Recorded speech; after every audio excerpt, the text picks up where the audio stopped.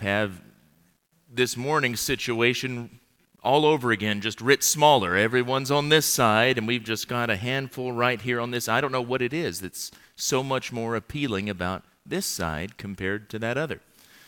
I have to look way over there to look at you, James, but I'll try to work you in occasionally. One word is primarily a word study, as the title suggests. And I really appreciate weeks like this one where we have an opportunity to dig in deeply on a word and uncover some things that we might not have been aware of, not only for exploring the truth and having a better understanding just on a purely academic level, but really to make a good practical application. And that's what we're going to do this week. Church is one of those words that, if you've grown up going to church, pretty much all of us could probably define. If I were to ask you what church means, most of us would probably say that it means the called out. That is, that God has called us as Christians out of the world. He's separated us. He's set us apart to be different, to be distinct. And most all of us have probably heard a number of lessons about that all throughout our lives. Well, that preaches good. That'll lather up really well. But to just cut to the chase, that's wrong. The Greek word translated as church, ekklesia, is derived from two Greek words, the preposition ek, which means out of or out from, and the verb kaleo, which means to call. So it does literally mean those who are called out. Thus far, we're correct.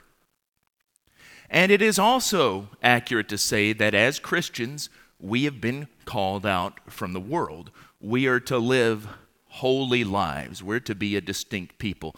Any number of New Testament passages teach that. 1 Peter chapter 2 is a good place to start, where Peter talks about the fact that we're a holy nation, a royal priesthood, a people for his own possession. Peter says we're to be holy as God is holy, quoting from Leviticus. But words change meaning over time. We can't establish the meaning of a word exclusively or even primarily based on its origin. Technically, that's known as the etymological fallacy. That is, we're defining a term strictly by its oldest meaning or its original meaning. And if we look at some English examples, you can see how this is problematic. The word decimate. Now, there's a word that we might not use terribly often, but it's a word we're all tolerably familiar with, I imagine. We use decimate to mean something like to inflict great destruction. I've even seen it used in sports stories. If one team is blown out by another, they've been decimated. Or if they've experienced a rash of injuries, they've been decimated by injuries. What you might not know is that originally, decimate was a term employed in the Roman army for the way that they inflicted a certain form of military discipline. This was applied to entire units that committed some sort of gross crime, insubordination or desertion or cowardice, things like that exhibited by a whole unit, so they had to punish them all in some way.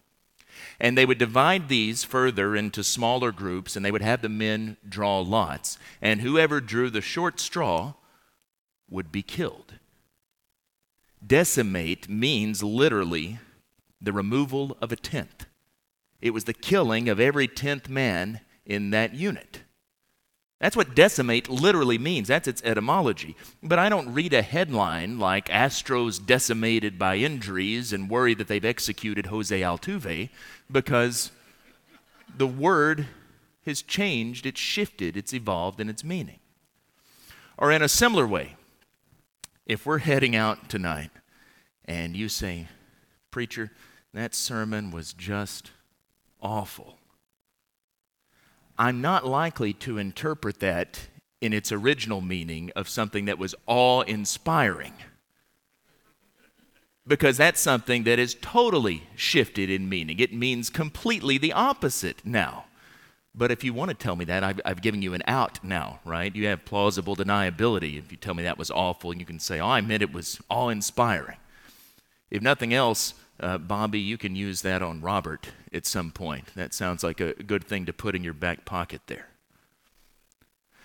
The point is, to define a word, we have to establish its meaning from its usage. And that often follows a trajectory over time from the way it was originally used to the way that it's used in a particular context. So, ecclesia. Ecclesia was used in the Greco-Roman world for the body, the legislative body of people who were called out. That's where it comes from, originally speaking. Called out in a city, gathered together to decide specific issues. So in classical Greek, it was primarily used for the local assembly of citizens in a city-state. The ecclesia was the assembly. You can actually see that secular usage in the 19th chapter of Acts. That's the riot there in the city of Ephesus. The town clerk gets up and he contrasts that mob with the regular lawful assembly. The Jews then adopted that term to describe the assemblies of Israel in the Septuagint. The Septuagint, the LXX, that's simply the Greek translation of the Old Testament. It was done about 200 years before the time of Christ, and this was the Bible that was used by Greek-speaking Jews in the ancient world. So they adopted this word, ecclesia, to apply to the assemblies of Israel when they translated it. And in particular, they used it of the assembly of the people at some of the greatest moments in salvation history. For instance, Deuteronomy chapter 9 and verse 10. This is the word that's used of the assembly of the people at Mount Sinai when Moses is up there getting the Ten Commandments. It's used in 1 Kings chapter 8 and verse 14 of the assembly of all of Israel when Solomon dedicates the temple.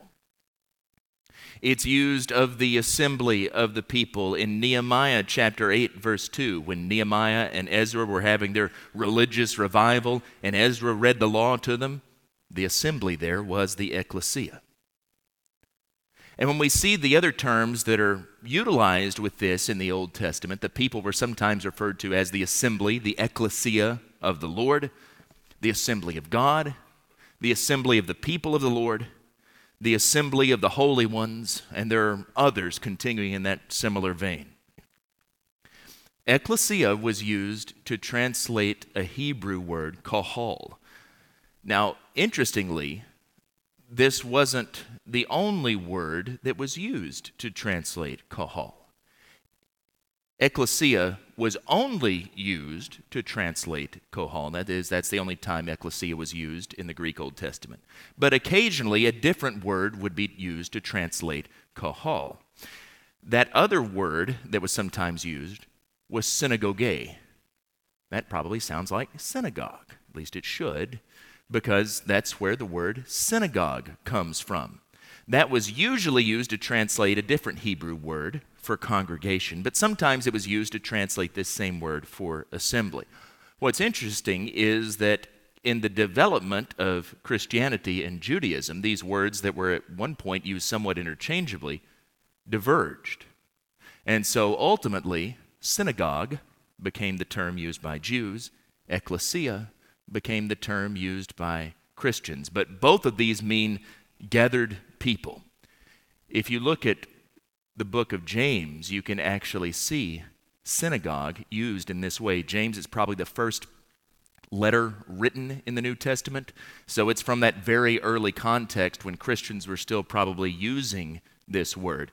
In the passage I read this morning, for instance, in James chapter 2, when he talks about a man who comes into your assembly wearing fine clothing, he literally says he comes into your synagogue wearing fine clothing, because those words were used interchangeably early on.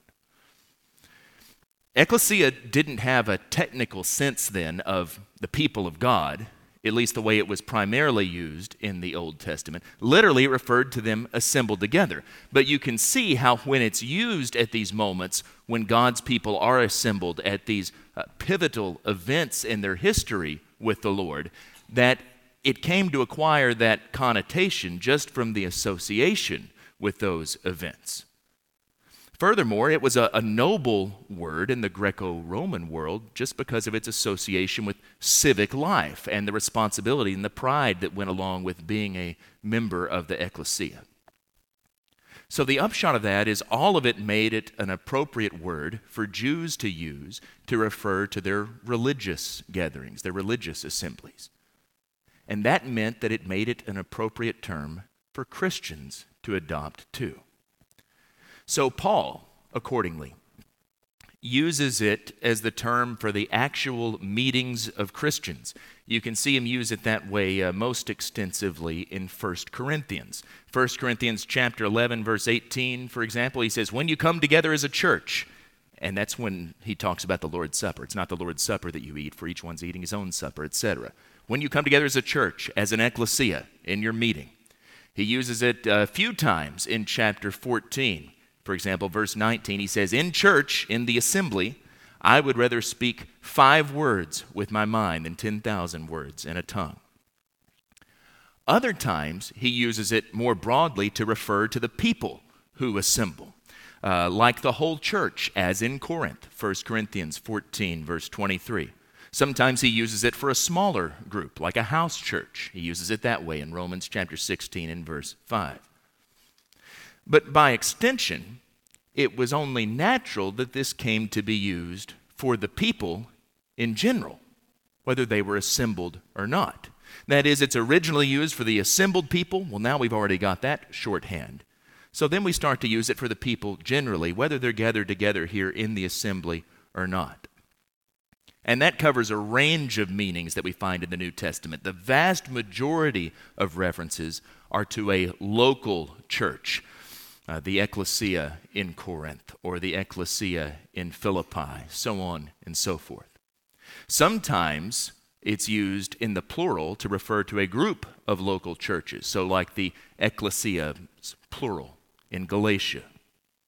Less frequently, it's used in a third sense, a universal sense of all believers, the church as a whole. Jesus, upon this rock I will build my ecclesia, the church universal.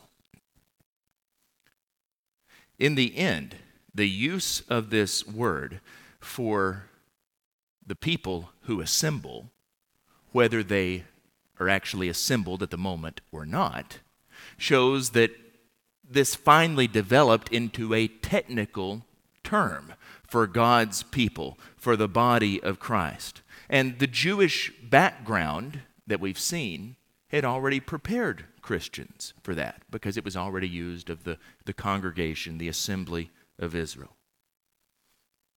So when we understand what this word means, I think that helps us to correct some misunderstandings of what the church is. Now, we've already seen one, the called out. I alluded to that already. Now, that is a scriptural idea.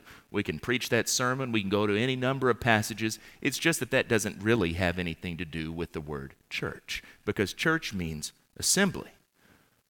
But it helps point out a couple of other things to us as well. One is that the church is not a building. Now, I imagine that most of us here tonight are well aware of that, but you will find some people use it casually that way, and some religious groups actually refer to the building as the church. Now here's something I think is interesting if you like these sort of word history deals. Our word church doesn't sound very much like ecclesia, does it? That's because those two words aren't related. Church translates ecclesia, but it's not derived from it in any way.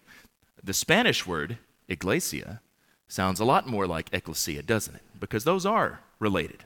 But church comes to us from a completely different Greek term, a Greek adjective, kyriakos, which means of the Lord or belonging to the Lord.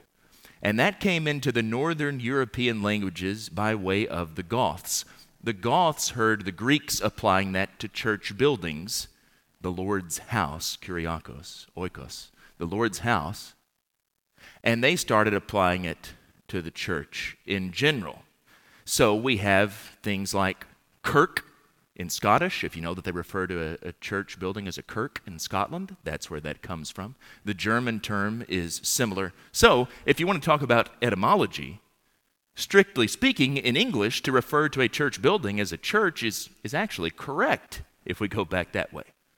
But the big point is, it's not correct when we're talking about the word it translates, ecclesia, because the church is made up of people. It's the assembly. It's not the building.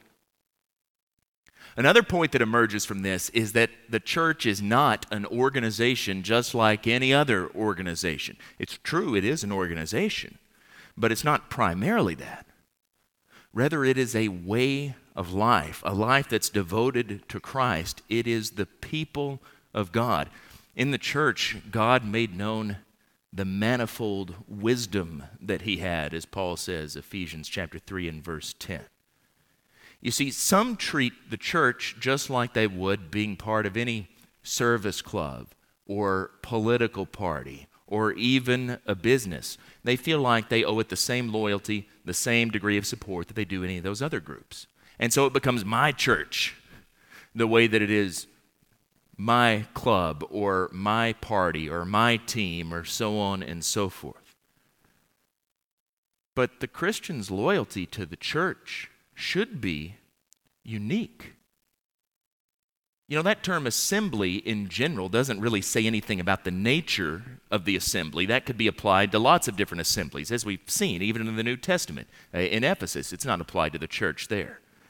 So there are often descriptives right alongside it in the New Testament. Sometimes those are geographical. But more often than anything else, they attach the assembly to God or to Christ. And so we see the church of God, churches of God, churches of Christ, churches in Christ. And that reminds us that this assembly belongs to Christ. This isn't my church. This is Christ's church. And that puts this on an entirely different plane. Our loyalty is to him and to his way of life. Closely related to that, the church is not just like a social club. That means it's not about the enjoyment or the entertainment of those who are members of this assembly. It doesn't exist for itself at all, in fact. It exists to honor the God it belongs to. It exists to worship him. It exists to accomplish his will on earth. Now, yeah, there are other benefits of it. There's a fellowship that should provide us enjoyment. There's love and there's encouragement. There are other purposes it serves, but it's fundamentally not self-centered. It's God-centered and centered on looking out to other human beings, not me. That's what the church is not. And there are probably other things we could list. But if we want to say what the church is, and if we had more time, we wanted to go into more depth, there are a number of images that are used for the church in the New Testament. There's the family of God. There's imagery drawn from the agricultural world, you know, the vine and the vineyard, or the sheepfold. There's imagery drawn from the architectural world. You're the building of God, or you're a temple of God. In a more comprehensive study, all of those are fruitful for understanding the church. But this is why I think it's so important for us to understand what the word means, not the called out, but assembly. Here's the one big take-home point. If you don't remember anything else, remember this.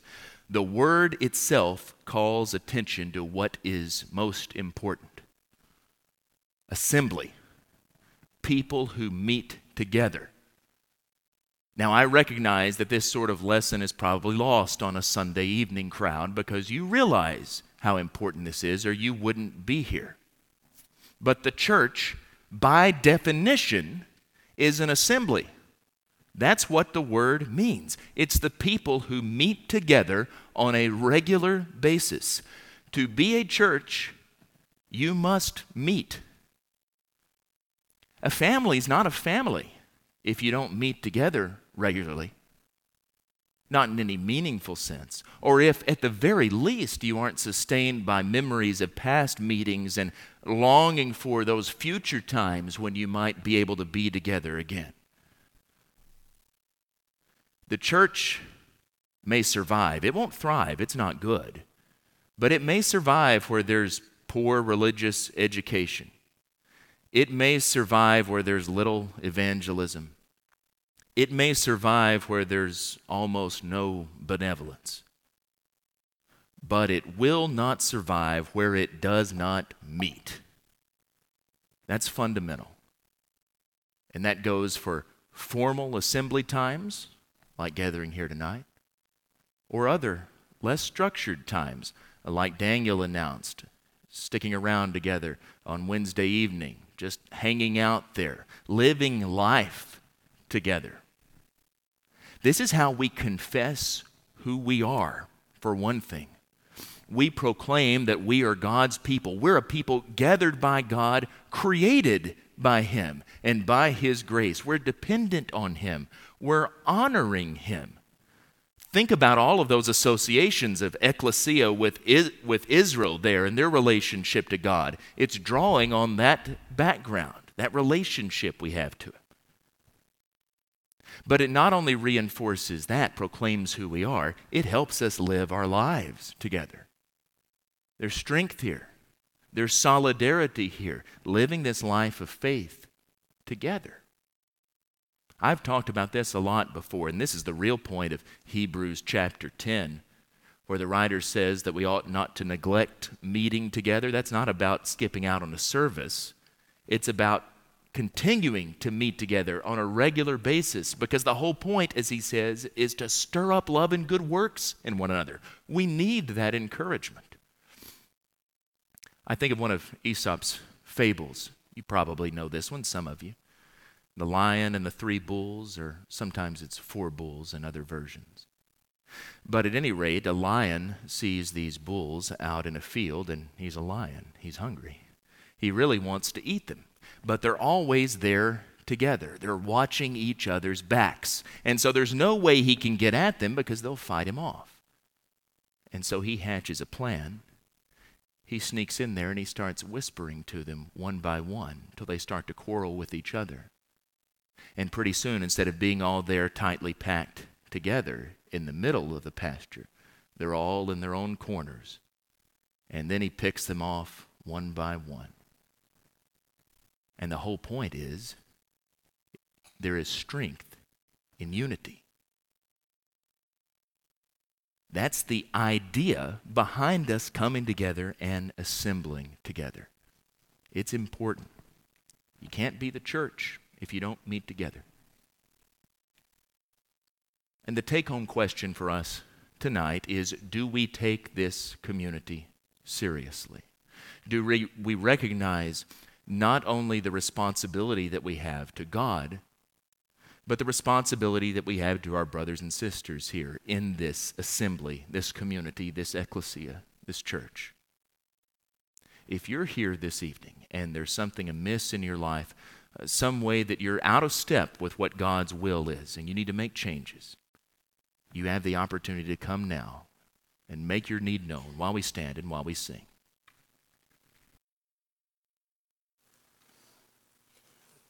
Kneel at the cross.